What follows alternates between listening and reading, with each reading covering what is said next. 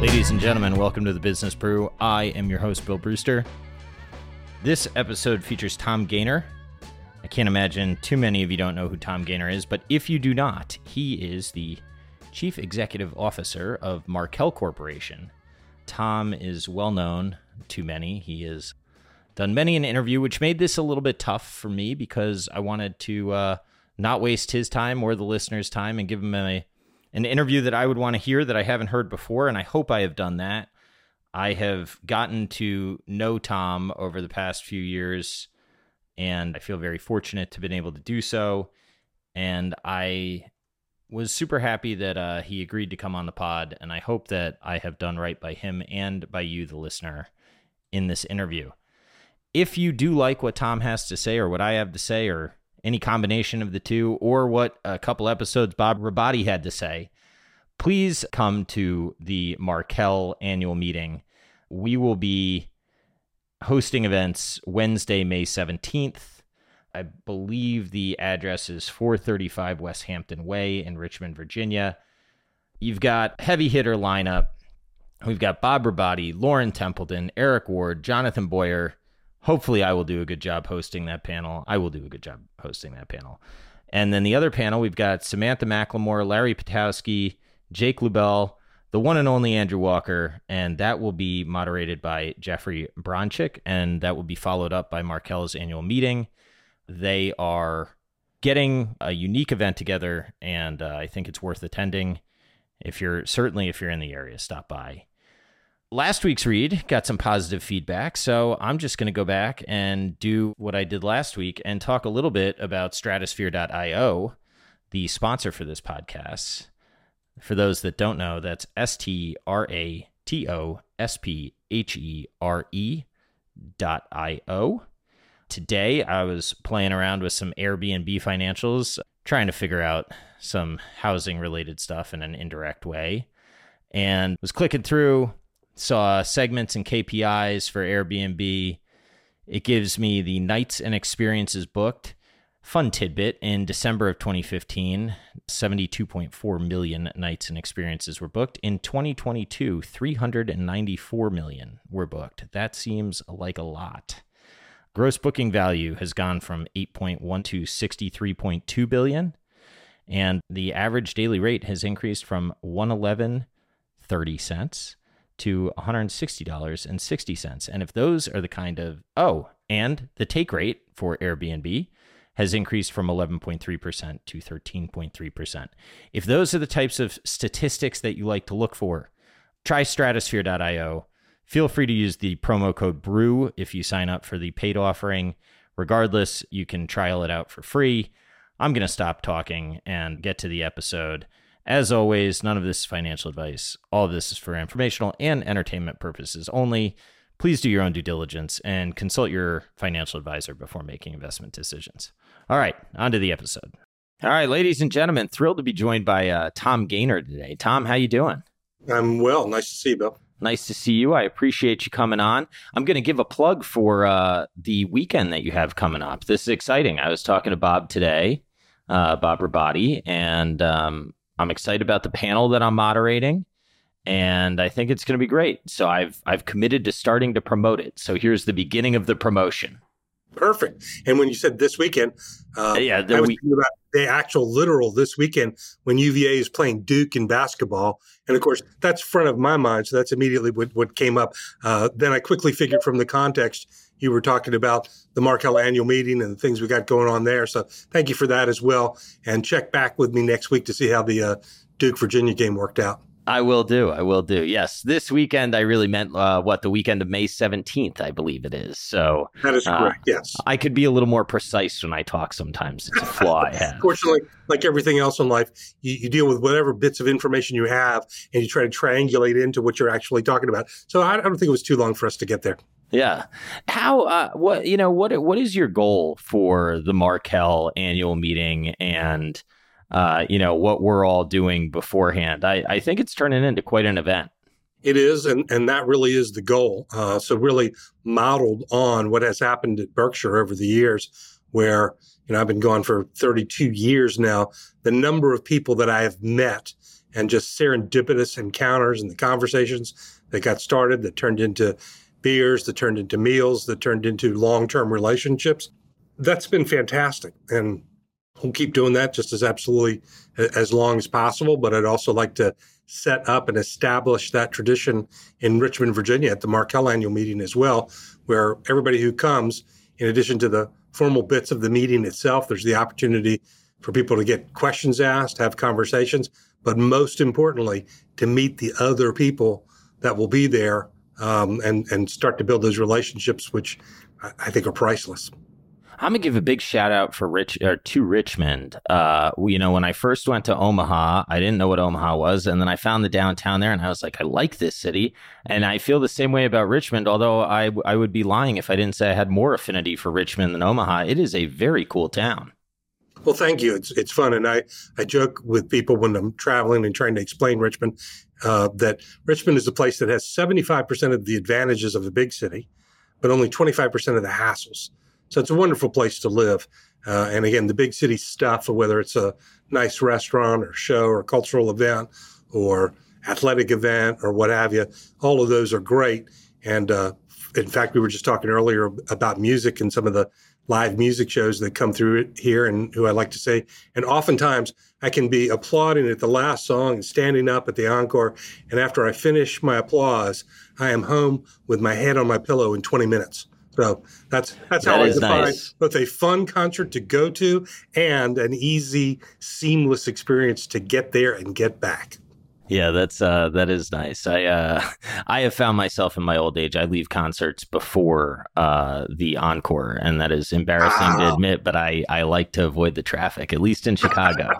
So, oh well. You know those ads about we can't help you from turning into your parents? Yes. That sounds an awfully lot like what your parents might have said at some point in time. Yes, this is factual, although they're probably cooler than me. So, look, I think it's unlikely that any of my listeners don't know who you are, but if they do not know, you want to give a little bit of background of who you are and the company that you're now CEO of? Sure, the Tom sole Gayner. CEO. I shouldn't say now CEO, sole CEO. Well, thank you. Yes, Tom Gayner with Markel. I've actually been here since 1990. I actually started following the company as an investment analyst in 1986 at the time of the IPO. When I joined in 1990, I started managing equity investments for Markel. It was a pretty small specialty insurer that made an underwriting profit and was willing to invest the money long term. And that really continues to be the case today. But at that time when I joined in 1990, I suspect the market cap of the company was, call it roughly $40 million. Today it's $18 billion and change. At that time, we might have had 300 or 400 people. Now we have 20-some thousand. And it really has been following the formula of building out a specialty insurance company, which makes an underwriting profit, and then taking those pennies of underwriting profit and investing them long-term, both in publicly traded common stocks, and then starting in 2005 in wholly owned businesses, which we call that group Markel Ventures. And Markel Ventures these days, again, starting from an idea in 2005. Now, last year, they probably made about $5 billion in revenues and $500 million roughly in EBITDA. So the dream is coming true. And what started out just as an idea and vision is a real, actual live company these days. Yeah, it's been really neat to see you grow that. I thought it was interesting reading the 2021 letter when you talked about Blue Capital and Orange Capital. Do you mind sort of talking a little bit about that? And my follow-up question, just to give you a little bit of a tip on it, is going to be, how did you think about allocating to ventures when it takes away from the Blue Capital until realization events or dividends coming back to the parent right. co? Well, as we started out and joking about this upcoming weekend in the UVA Duke game, I must admit that the inspiration for orange and blue is that those are the colors for UVA. I thought about red and blue, but that seemed too politically divisive and would take away from the message of what I was trying to communicate. Thought about type A, type B, type 1, type 2, but settled in on orange. It's probably and blue. Not type 1, type 2. Associating it with diabetes probably isn't a great idea. You are correct about that. And in fact, somebody mentioned that exact idea. So that's why we went with orange and blue. And stay tuned. Our annual report will be out, I think, the 17th of this month is scheduled to be released, or very close to that. And the themes of orange and blue might indeed be revisited. All so right. I'll just tease it in that way. Well, to answer your question, I started out life professionally as an accountant. And one of the things that was really just I was struggling with and trying to figure out is sometimes you use the same word to mean more than one thing. And the word capital is one of those things that use that word capital, but capital means more than one thing. And that was what the whole orange and blue essay was about, orange capital and blue capital. One being, we use the word capital to describe what regulators and rating agencies insist that we have on hand in order to be financially viable and rated at a certain level and licensed and all that sort of thing.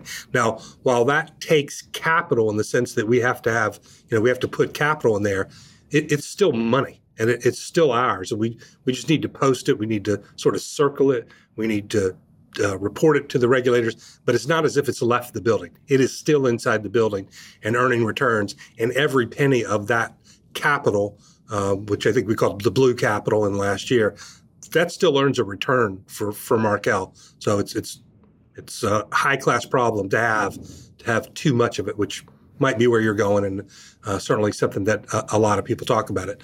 Orange capital, in my technical accounting terms, I just call that money. So that money takes the form of either cash, fixed income securities, the publicly traded portfolio that we have, and some sense of what the value would be of the companies that are not publicly traded, but they're worth something. Now, the regulators view those types of distinctions with some distinctions, and they give us orange capital credit of different levels, depending on what category something is in. But the good news is, again, all of that blue capital, whether it's, I think I called it navy blue or light blue or invisible blue, all of that, again, those are still earning assets, which create value for the entire Markel Corporation. So the thing is, you just have to operate within the constraints and within the yellow lines of what the regulators and rating agencies want to see in place for your business.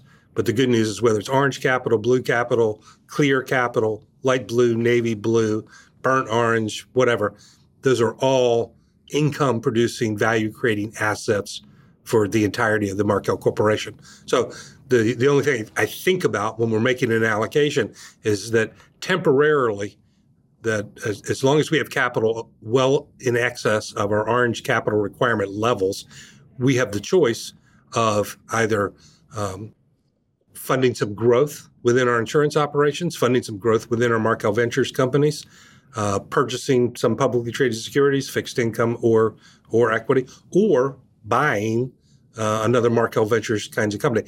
And you just have to play out the scenarios to see, all right, well, how long is it going to be before you kind of have enough excess that you're comfortable in making those kind of decisions? Yeah, that makes sense, because when I was reading it, I was wondering what, if any, was the foregone opportunity of compounding as you allocated to ventures, probably more in the beginning, right? Because it's taking away from capital that you're getting credit for. Yeah. And how did you think about that? Because that's an interesting problem, or not problem, but issue to come in contact with. Right.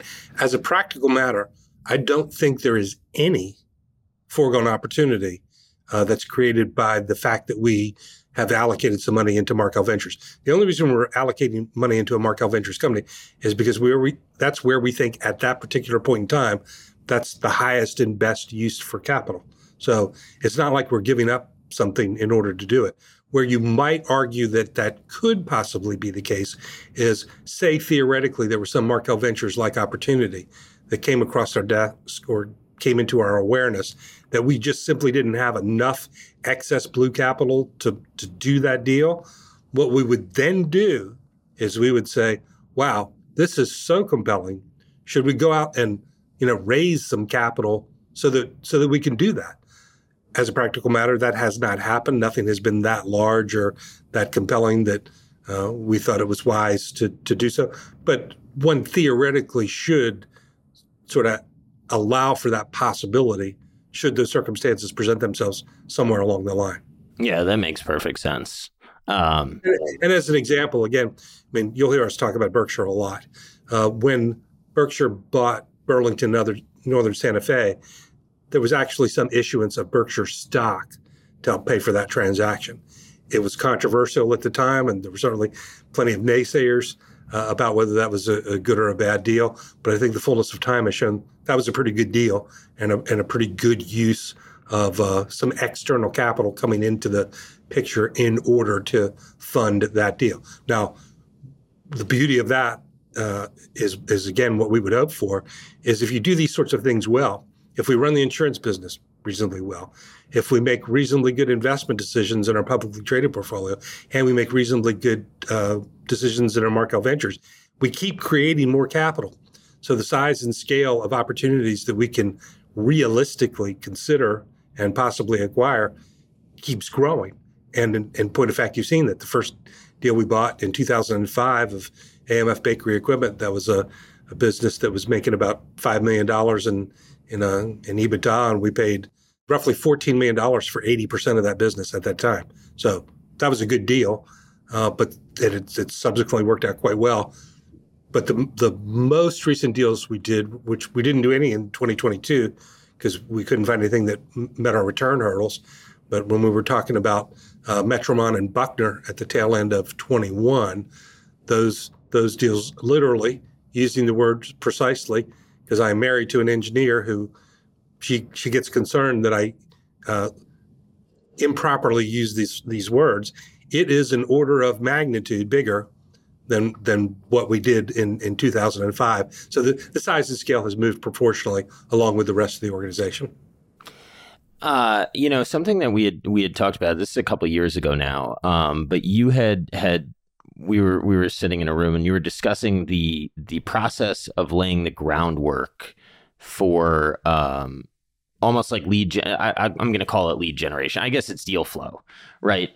For ventures, and how long the process can take. And that would be, I think, interesting for people to hear how long you work on. People see, okay, well, they closed 2 deals last year, but they don't see the legwork that went into it. So do you mind kind of talking a little bit about what goes into generating the deal flow that leads to, probably that a deal, say you meet somebody today, maybe it's 2028 before it closes, right? That's absolutely true.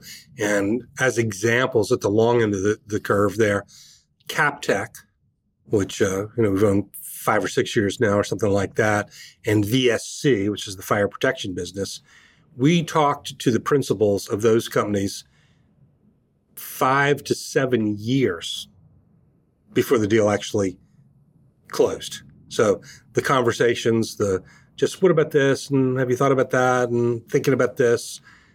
Again, those conversations can go for years before someone says, okay, I'm ready to consummate this, and let's go ahead and move on. That's one extreme. The other extreme is that somebody comes to you and pretty quickly they want to get things done. They have reasons that they'd like to get on with their lives and move on. And sometimes those conversations can take place, I don't know, in a matter of days. And then after a handshake takes place, you probably have about 2 months before you can get everything documented and papered and closed. But that, I would be surprised if you bought a house to live in right now. Once you sign the contract, it's 45 or 60 days before you close the deal. And I would suggest that when we're buying Markel Ventures companies, there's a little more to that than buying a house. But we get it closed in almost about the same amount of time. How over your career have you learned to build teams and integrate, talent? I mean, it's one thing to go out and buy a stock in a business. It's another thing to bring in a wholly owned subsidiary and truly learn abdication, or not abdication, but I talked to the person that runs Virginia Sprinkler, and he was like, working, or after I sold to Markel, it was as they said it would be, and I don't get meddled with. Occasionally I'm told, to send some money back to corporate or not, but that, like, all the decisions are still mine. It's one thing to model Buffett. It's another thing to live that type of, management philosophy. How has it happened for you?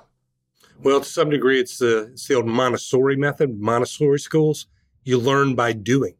And within the context of Markel Ventures, again, I talked about in 2005, we had the mindset or thought by being observers of the Berkshire model that this was a good path and a good way to do things. But it wasn't until 2005. I mean, I'd been here since 1990. That's a long gestation period before the stars aligned, where a specific circumstance, some specific people, some specific businesses came about such that we could go ahead and do that. And by doing that, again, it was a piece that, had it not worked well, we'll live to fight another day. We could absorb making an epic mistake, and we've made some mistakes along the way. But that's how you learn. The old joke, good judgment comes from experience, which comes from bad judgment. So the truthful answer to your question and the learn by doing is you just start doing it. And you start doing it with the mindset that, look, we want to have people who are interested in staying with these businesses, management teams that have been successful. We want them to stay, and we want them to keep going. And an interesting statement I heard recently, and this is related to Constellation Software up in Toronto, if you're familiar with them. Mm-hmm. It's been an epically successful company. My wife, Susan Gayner, actually happens to be on the board up there. They would use the phrase that accountability is more important than scale. So they have many, many, many, many business units. When you have people at the business unit who are really the CEO of that business, they have accountability that exists for their results. Just like the VSC gentleman that is the CEO of that business, he runs that. Now, he's forgotten more about the fire sprinkler business than I will ever know. And he also knows that he's accountable for the results. And he also knows that we're long-term people, and we understand why you might wish to incur an expense today that has payoffs years down the road. The net present value of that kind of decision can be extremely positive, and we're willing to think very, very long-term. So it's created something of a flywheel where these kinds of people are just attracted to Markel because they talk to their friends. So when I'm talking to somebody, in many cases, they have been referred to me by people who are already running Markel Ventures businesses, and they will be like what you described, and they'll say, "Look, those guys actually did what they said they would do, and they allow for an autonomous operation. I'm having fun. It's going well, and it's working."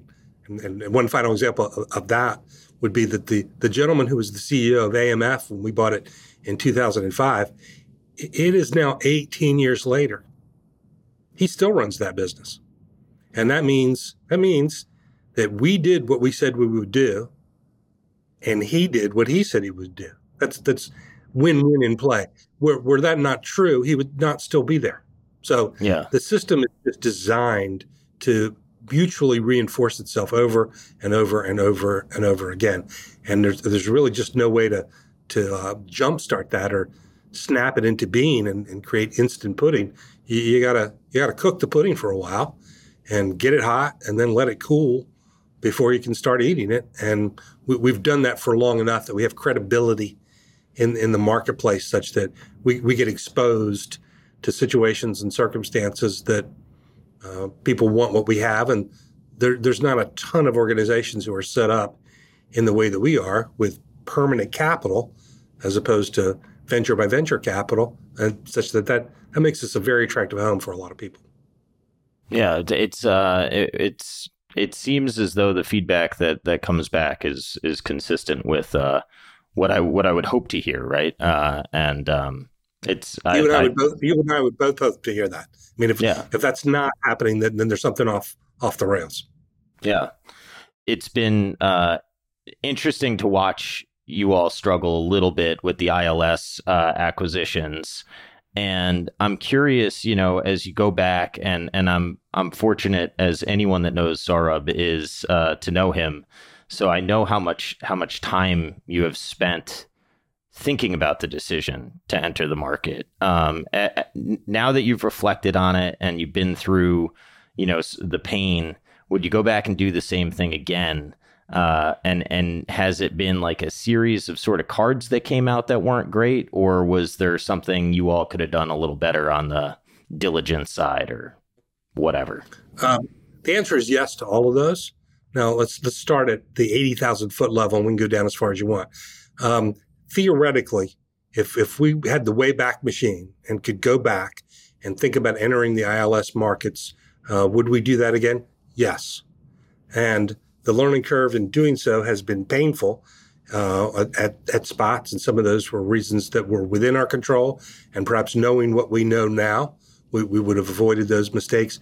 But I think in the fullness of time, and we're already at the point where the J curve is bending up rather than continuing to dip down, it will be very important for Markel to have the capabilities that we have on account of the ILS structures being inside Markel and in place, and us having long experience with it and what can go right and what can go wrong.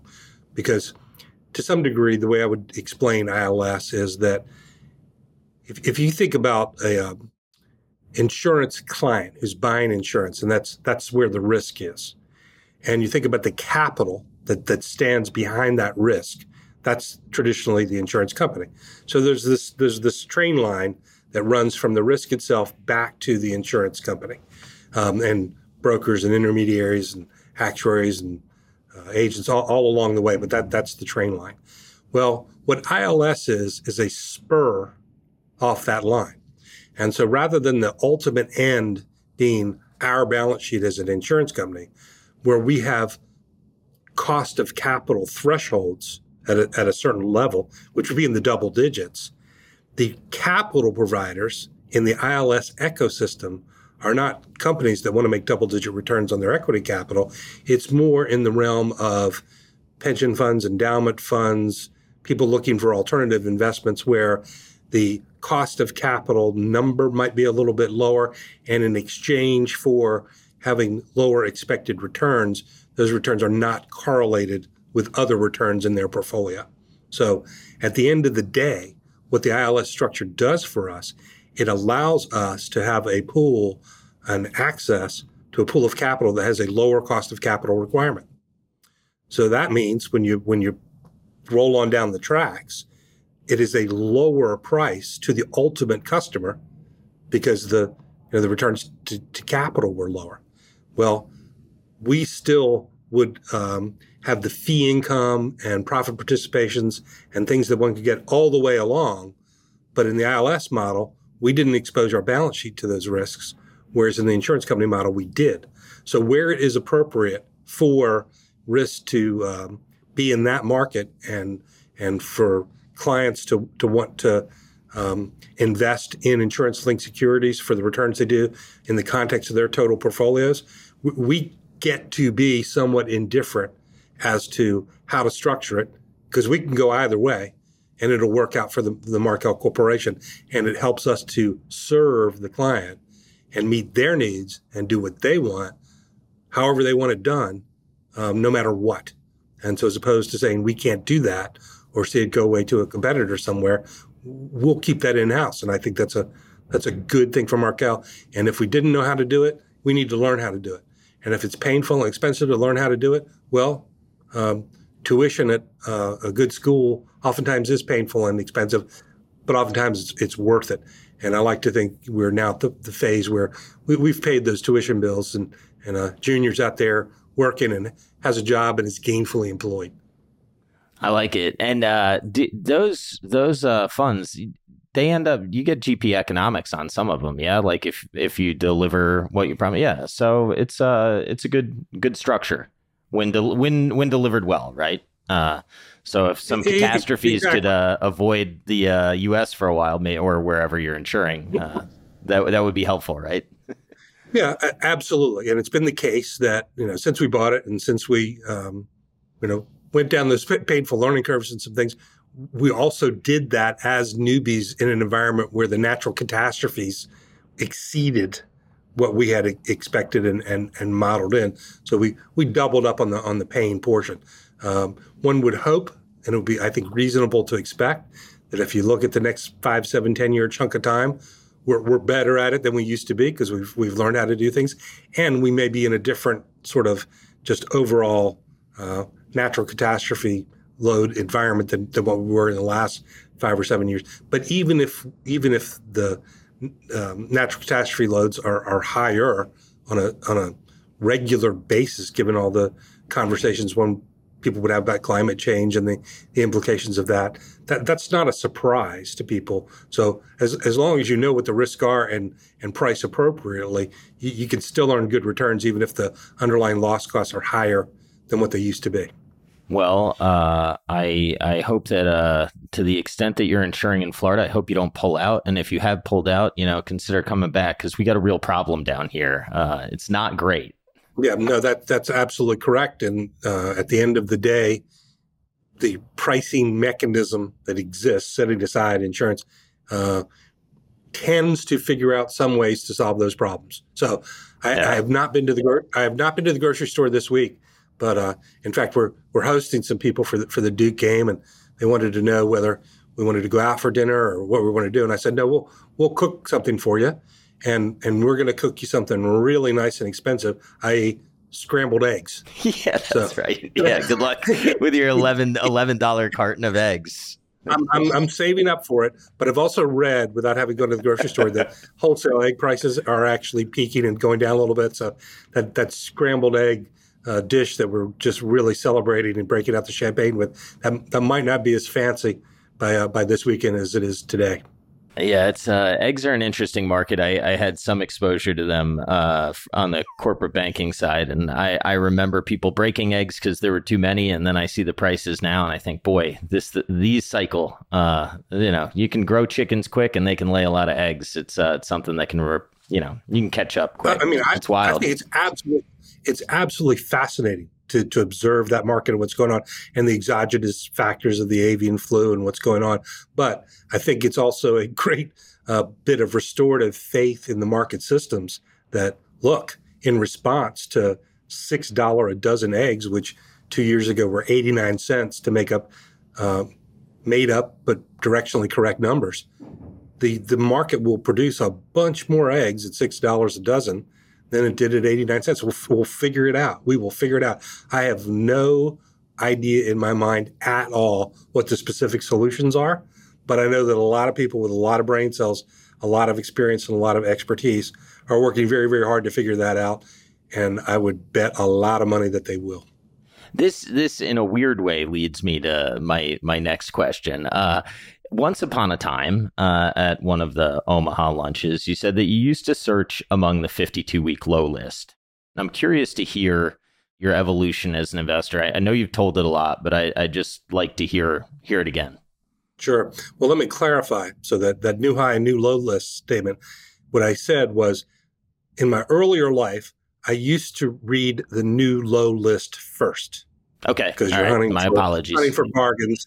And look at that stuff. And then I would read the new high list. And part of my thinking there was, if it was something I already owned and it was making a new high, I probably knew that without even looking at the list, because I'd be aware of it just from the smug feeling of self-satisfaction one has from owning a stock that's hitting a new high.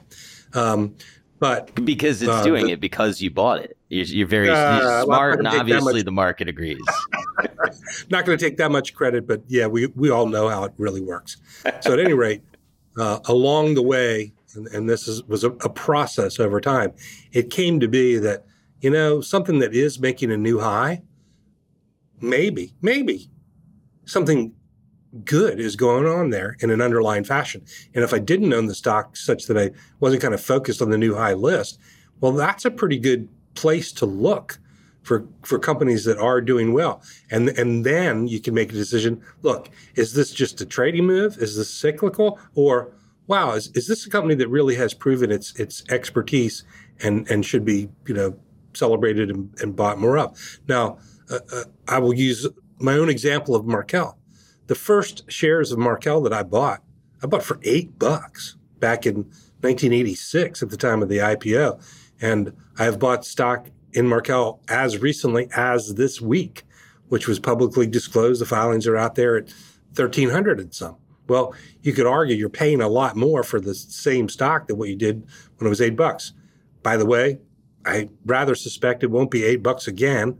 And the value that has been created all the way along, when I think of what I got for the $8 I paid in 1986 versus what I'm getting today when I'm paying 1,300 and change, those are not apples to apples comparisons. And it might very well be that given the values that are there and the opportunities that are there and the proof point that, my goodness, over 36 years, these people have actually built the value of things such that it used to sell for $8 and now it sells for $1,400. They just might have some clue about knowing what they're doing. So when you see that as demonstrated and the pond is stocked on the new high list with people who at least are showing some signs of progress, I just think that's a good thing to look at. And so I look at the new high list now first, rather than the new low list first. But I look at both. Yeah, noted. First of all, I didn't hear it correctly, but second of all, or I don't remember it correctly, but what I heard when you said that is, and it's probably a perception issue, but that you've morphed more to a focusing on quality, and the high list can give you those. It's not a I need to go buy it now thing, but it's to put it on the watch list because they're companies that are likely, to your point, may have figured some things out. So that's what I kind of took away from it. I don't know if I took the right things, but I think that's directionally correct. So looking at the new high list again probably does point you a little bit because for instance, if I saw something on the new high list that I looked at and then I concluded that's cyclical or that's just a trading move, that is probably not something that I would be as interested in as something that I'm getting that signal that says, hey, these people know what they're doing. And they're likely to continue to know what they're doing for a multi-year period. That's a very different idea than a trading idea. Yeah, we are full taxpayers, so that idea of being able to buy something and hold it for a long period of time and have tax-deferred compounding, as opposed to paying taxes every year of what you trade and sell and have a realized gain on, the differential in the total return to Markel over time of being able to buy something and hold on to it versus having to sell it and realize that gain and pay taxes every year, that's a huge difference. So both constitutionally and by behavior and the structure of the money that exists at Markel and what we're trying to do with it, building the long-term value by being able to buy things and hold them for a long duration, that's what we're trying to do. Yeah, that makes perfect sense to me. How you mentioned the capital within Markel. How would I guess the question would be, would your strategy be different if you were in a fund structure as opposed to at Markel? Just like strictly from an investment philosophy, are there things about being at an insurance company that make you more diversified than you otherwise would be? Or do you get to run your portfolio as you feel is like philosophically pure as you want it to be? Yeah, I am extremely grateful for the opportunity to manage the investments within the context of Markel. And I would add, it's not just the insurance company, it's also increasingly Markel Ventures. Because again, the cash flow coming out of Markel Ventures is the same color green as the cash flow coming out of the insurance business. And they are both substantial amounts these days. So the flow of cash and the capital that gets to subsequently be allocated comes from both those, as well as the recurring dividend and interest income on the portfolio that exists. So the good news is, compared to an open-end fund or even a partnership that has 90-day redemptions or whatever, the capital here is essentially permanent. And however long a sense of the world you can you can use the word permanent these days. It does not have a daily liquidity provision to it. It doesn't have a quarterly liquidity provision to it. As long as we continue to operate profitably, there's never a call on the equity capital company, the money. We just have to have that to be viable counterparties to the contracts we enter into. So the ability to invest with a long-term time horizon and set aside daily liquidity concerns, that's an advantage. And the steadiness and regularity of the cash flows is an advantage.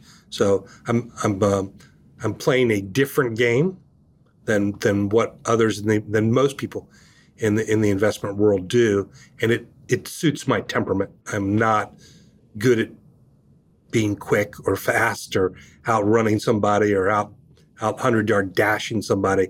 My skill is in thinking about things in longer time frames and having the endurance and the discipline and just iron will to just keep at it day after day after day after day.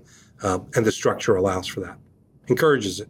It has been interesting to, I know that your career has crossed paths with Mr. Buffett often, or if not often, early yet at the Post. And it's been interesting to see that it appears as though the intertwining of Berkshire and Markel is getting deeper. I have in my notes, Berkshire owns Markel, Markel owns Berkshire, Chris Davis is on the Berkshire board, and Tom is the chairman of Davis Funds. I think it's interesting what's going on there. I'm curious to hear your thoughts, if you haven't. I think those are all, sure. I mean, they're not totally by accident. And again, getting back to your earlier question of what we're trying to do at the Markel annual meeting this year, the way all of those came about was that in 1991, right after, in April of 91, after first joining Markel, I said to Steve Markel, I said, the people who are most likely able to understand what we're trying to do are people who already own Berkshire. So rather than try to get those people to come to Richmond, let's go to Omaha and just start meeting people.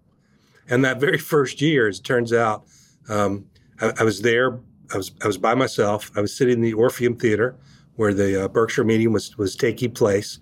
I heard these two guys behind me talking to one another, and I did not know them.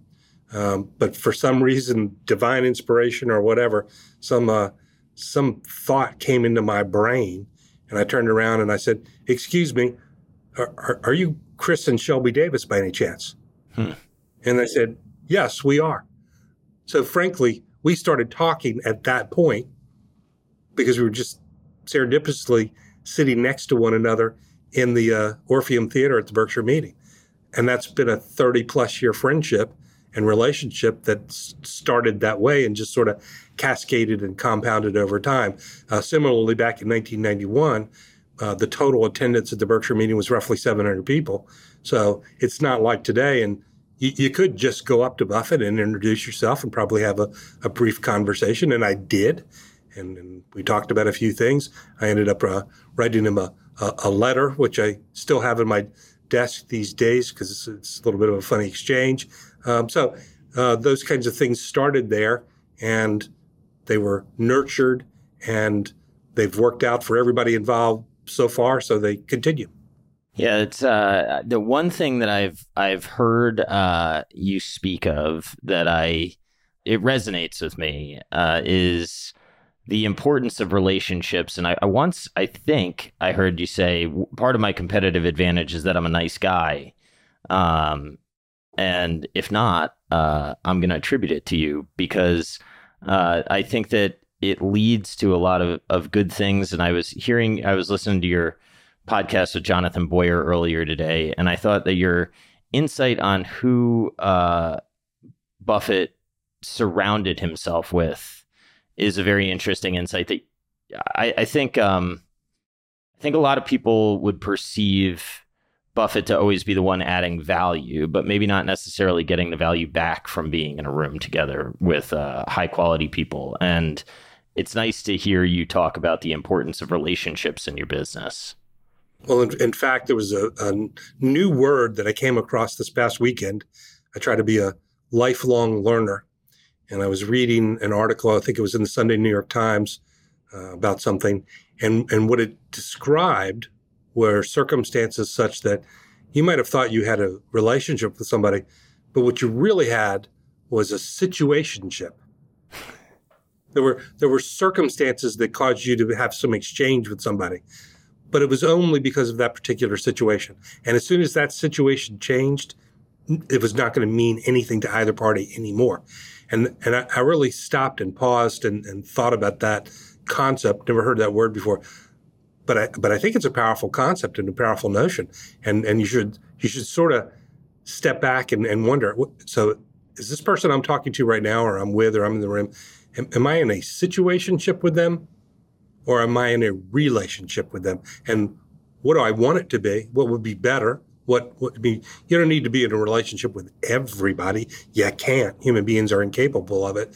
But my goodness, the total tonnage of what other people know is not only an order of magnitude more than what I know, it's orders upon orders upon orders of magnitude.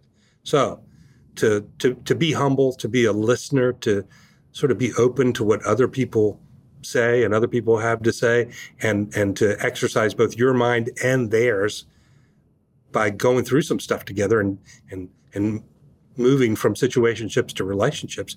I just find that that's a matter of compound return. That's an exponential kind of function that takes place over time. And one of the fantastic things about Buffett is he has been doing that for 90 years now. I mean, I don't know how verbal he was at 2, but I suspect it wasn't too long after that he was talking and learning and interacting, and he's kept at it for longer than anybody else you can see out there. And that creates a compound advantage, compound learning. Yeah. For some reason, the concept of this person, Adam Robinson, he says like he seeks to delight people during their day. And I think that seeking to delight people is a good way to turn a situationship into a relationship, right? I agree with completely. And for instance, yes, in Richmond, there's a gentleman I know who, would be in his 70s at this point, and he's been a real leader around this town for a long time. And if you ask him sort of his daily plan or what he does, he says he gets up in the morning and he tries to figure out how he can help other people. That's it. That is the entirety of his strategy. And he has been doing so for 50 years. So he's a legend in this town, and he deserves to be, because he really has operated with that mindset for decades, and it just compounds. I suspect he's one of the happier people around that town. I agree. It's amazing how rewarding it can be to be nice to people and to genuinely try to help people. And you know what else I will tell you about this guy? I like his kids too. There you go. And they're good, normal, productive, fun people around Richmond. So that's a big tell too. Yeah. I like your kid, by the way. Well, at least your son. I don't know if you have multiple kids, but I know your son. I do. Like I have 3. So all right. Well, my apologies. I'm going to try to keep it on the down low with Jack, that you singled him out as the favorite, because that'll make the other 2 a little. Well, the other 2 just haven't met me. The other 2 probably be like, I don't want to meet that guy. He's a weirdo. Well, I'll tell you what. They've been to Berkshire as well, and are at our meeting, so they are exposed to the world. All right. I hear you have a bit of a relationship with the Big Lebowski. What's all that about? Well, as an example of Susan's devotion and love for me, she at one point said to somebody when we were talking about that, it wasn't until the 5th time I watched it that I began to appreciate it. And that's Susan saying that. I've seen that movie more than 5 times, shall we say, many, many more. And it just amuses me. It's funny. It gets quoted pretty regularly, and it's just a fun thing. There's a lot in that movie that I don't think you can understand until, the 5th or 6th time. I don't know. I see different things depending on the mood I'm in. Yeah, a lot of strands in the old duder's head there, huh? That's right. How has I have a series of questions that I have, so I apologize for hopping around here. But how is traveling to India given you a perspective on life, and what have you learned as you've been doing that a little bit more? Well, it was a fascinating trip. I went with Saurabh, and I think we spent 8 or 10 days there. I can't remember.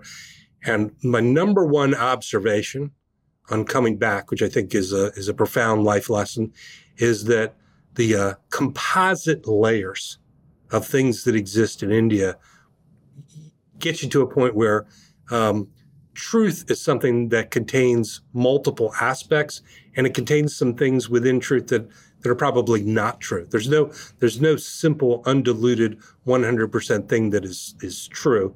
And similarly, things that you would say are not true or false, there are probably elements of truth within those as well. So to look at things and understand the nuance, the complexity, the multi-layered nature of what life is really like.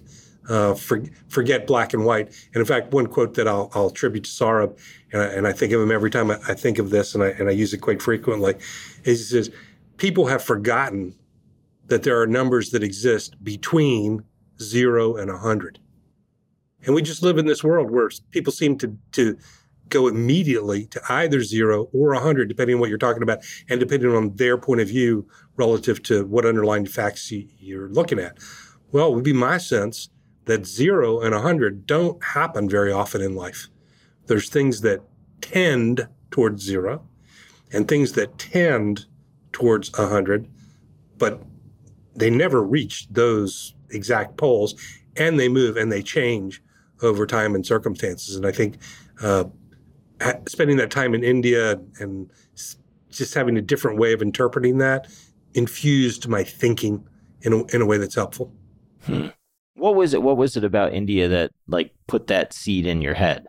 The immensity of it, and the size and scale and variety of what you would see in any given day was just unlike anything I'd ever seen before. I need to go. The closest thing I've been is this book called Shantaram. It is the single best reading experience I've ever had in my life. And to the extent that even touches a little bit of reality, it's really something. Well, I would encourage you to go, and I would suggest, and in fact, funny you should mention Shantaram, that book is on my shelf, but I've not read it yet. And one of the ways in which I triage books, because I'm a pretty avid reader and I buy a lot of books myself, but also people know that I'm an avid reader, so they give me books. And I can't remember how Shantaram came into my possession, but it did. And if 3 people from entirely different realms of my life recommend the same thing, that goes to the top of the list.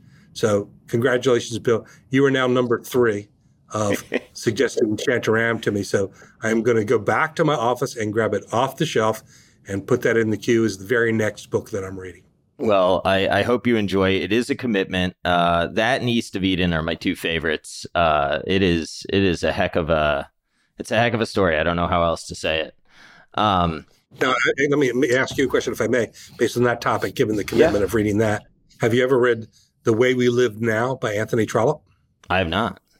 Well, you can tease Saurabh about that because I begged him to read it and he hasn't been able to bring himself to do so. It's a 900-pager homework assignment, and it was written in the 1870s by Anthony Trollope in reaction to his disgust at behaviors in financial markets, which spilled out over into social interactions. And it was sort of in the wake of the speculations and the speculators who financed the growth of the railroad business.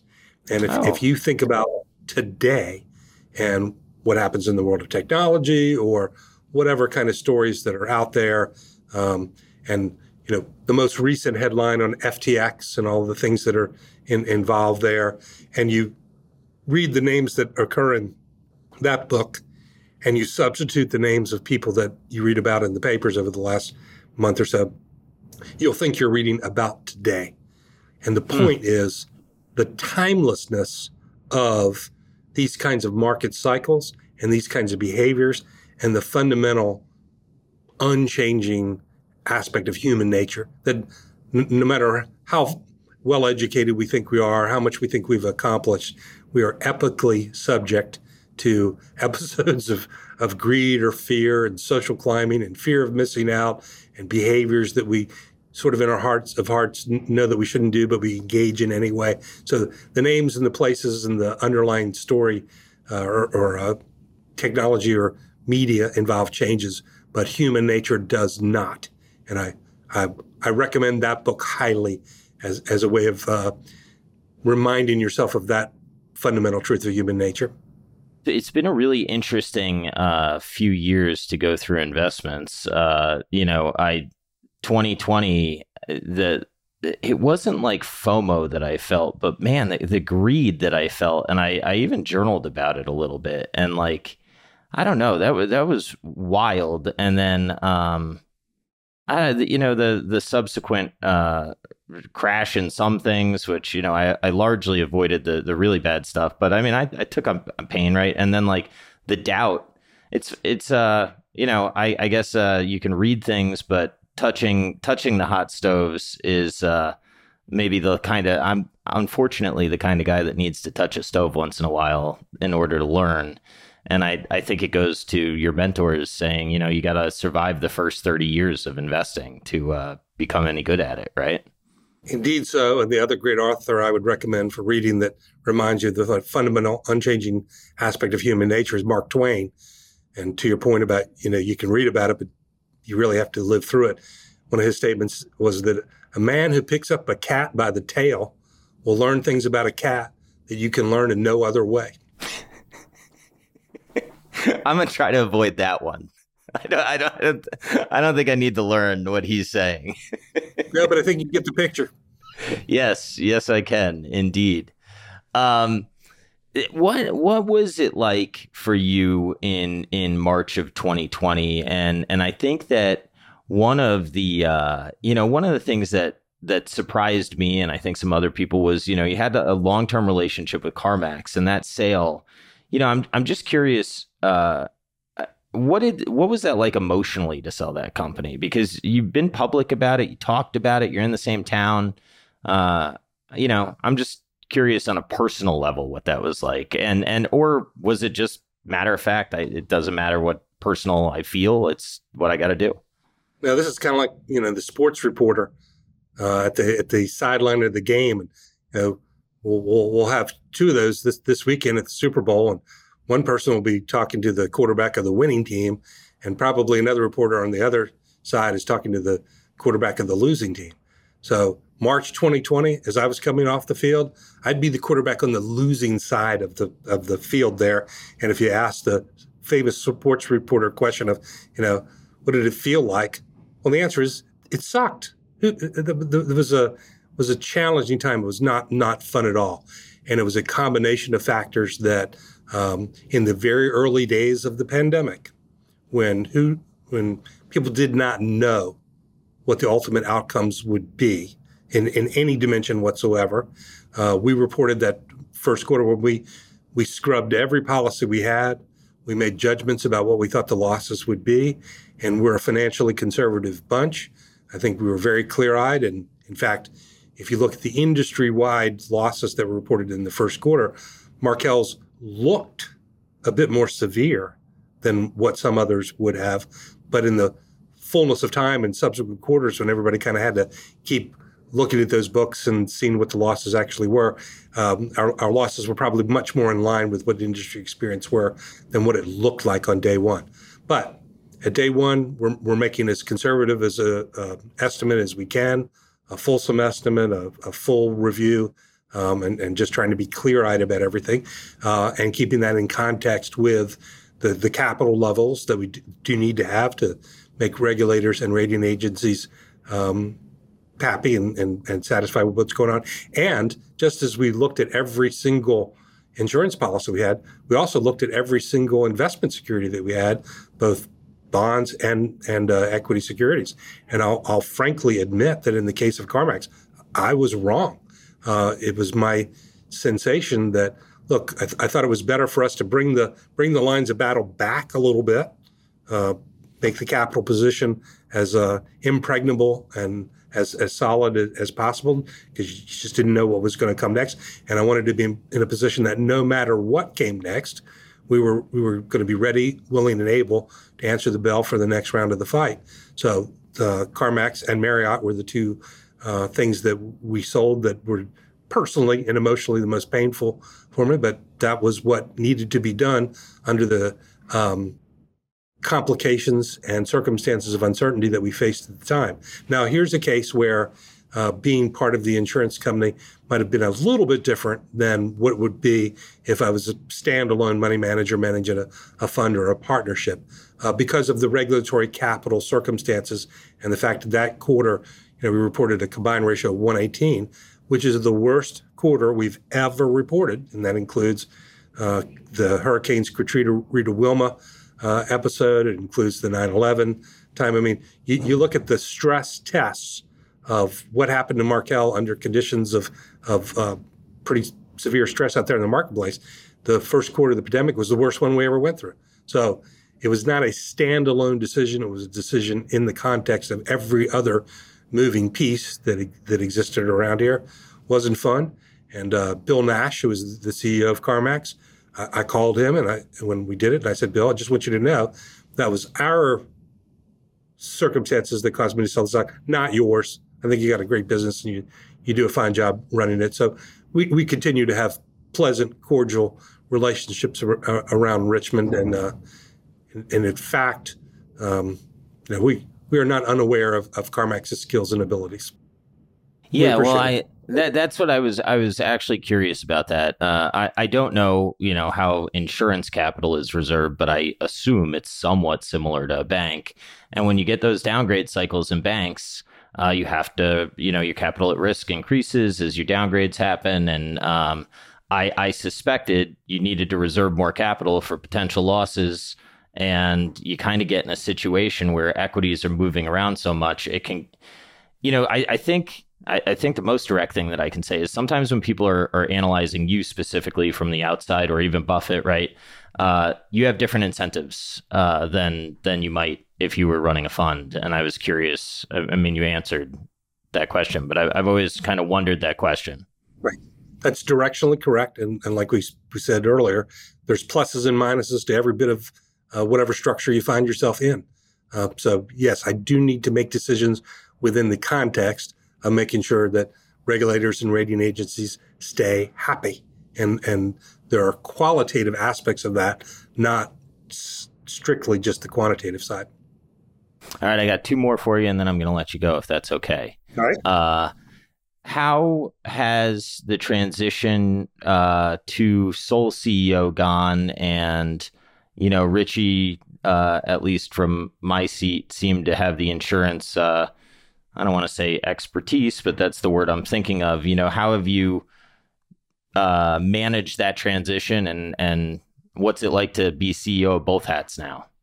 Well, the good news is that's been a long-standing, sort of slow-rolling process over the last couple of years. So it's not something that takes you by surprise. So you get to prepare and understand and be a little bit ready for that actual flip of the switch when it comes. Second thing that's probably relatively important to realize is Richie's office was, 15 yards away from my office. And he and I started at roughly the same time. So in terms of personal relationship, Rich and I have worked largely side by side for 30 some years. And both of our offices are situated within the offices and operations of our insurance operations and have from day one. So basically every conversation, every person I've eaten lunch with, every person I've had a cup of coffee with, every person I've gone to a management meeting with for decades has been from the insurance side. So it's not a new beat for me. It's not something that I was unfamiliar with. I know what the words mean, and I know a little bit how it works. And Richie would say this, I will say this, everybody at Markel would say this. None of what any of us does is done by ourselves. This is a team-oriented place. I can't remember the author who said it. It might have been John Irving, but he said, you cannot experience a kiss by yourself. That makes got to be another person me. Involved for a kiss to mean Yeah. anything. So that's the nature of the way things have been run at Markel for forever, and that predated Richie and me. It's starts from the very beginning of the company. So there's always been a team. There's always been multiple people. Jeremy Noble is the person on point in our insurance operations these days as president of the Markel Insurance. And he really has Richie's day-to-day responsibility of running the insurance engine. But again, this morning, probably an hour and a half that Jeremy and I sat and drank a cup of coffee and talked about things. And he is my partner in the same way that Richie was, and same with Mike Heaton and Andrew Crowley, who oversee the day-to-day activities of Markel Ventures and the holding company. Our offices are all adjoining. And Terry Gendron, who we just announced our new CFO, will be starting here in the middle of March, and she'll be with us as well. And we talk to one another all day, every day. All right. So to those that have that question, there you go. I have perhaps the most important question of the entire interview.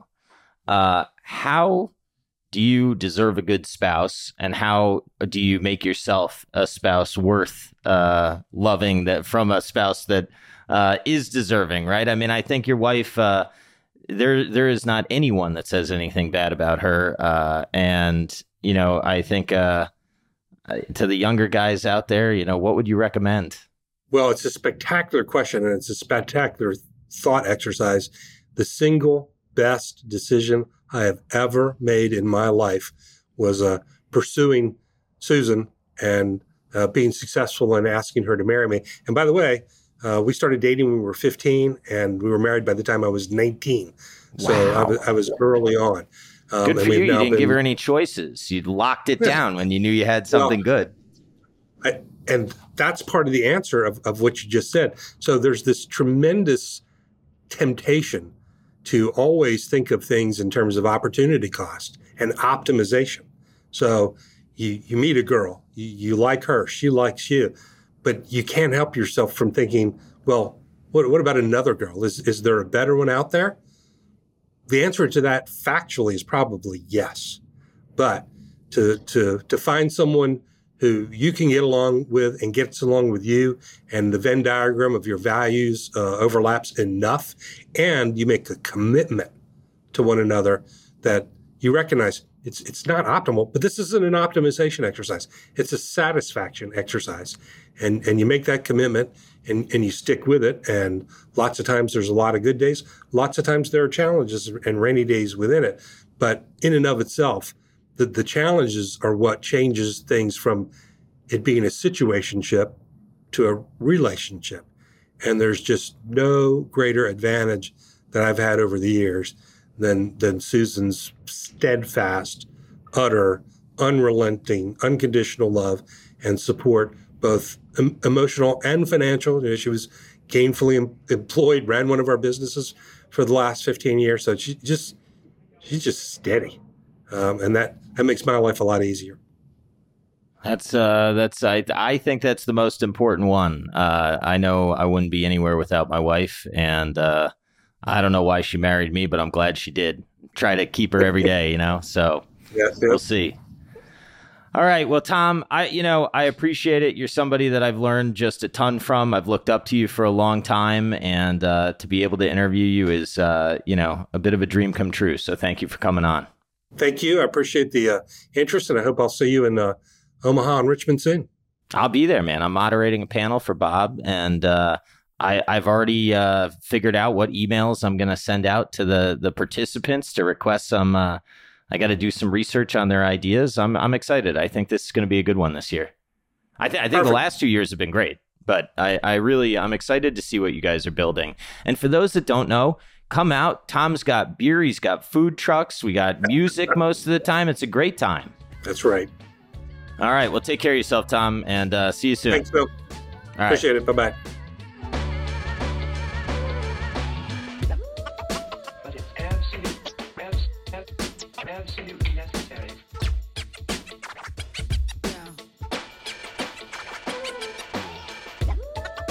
But it's absolutely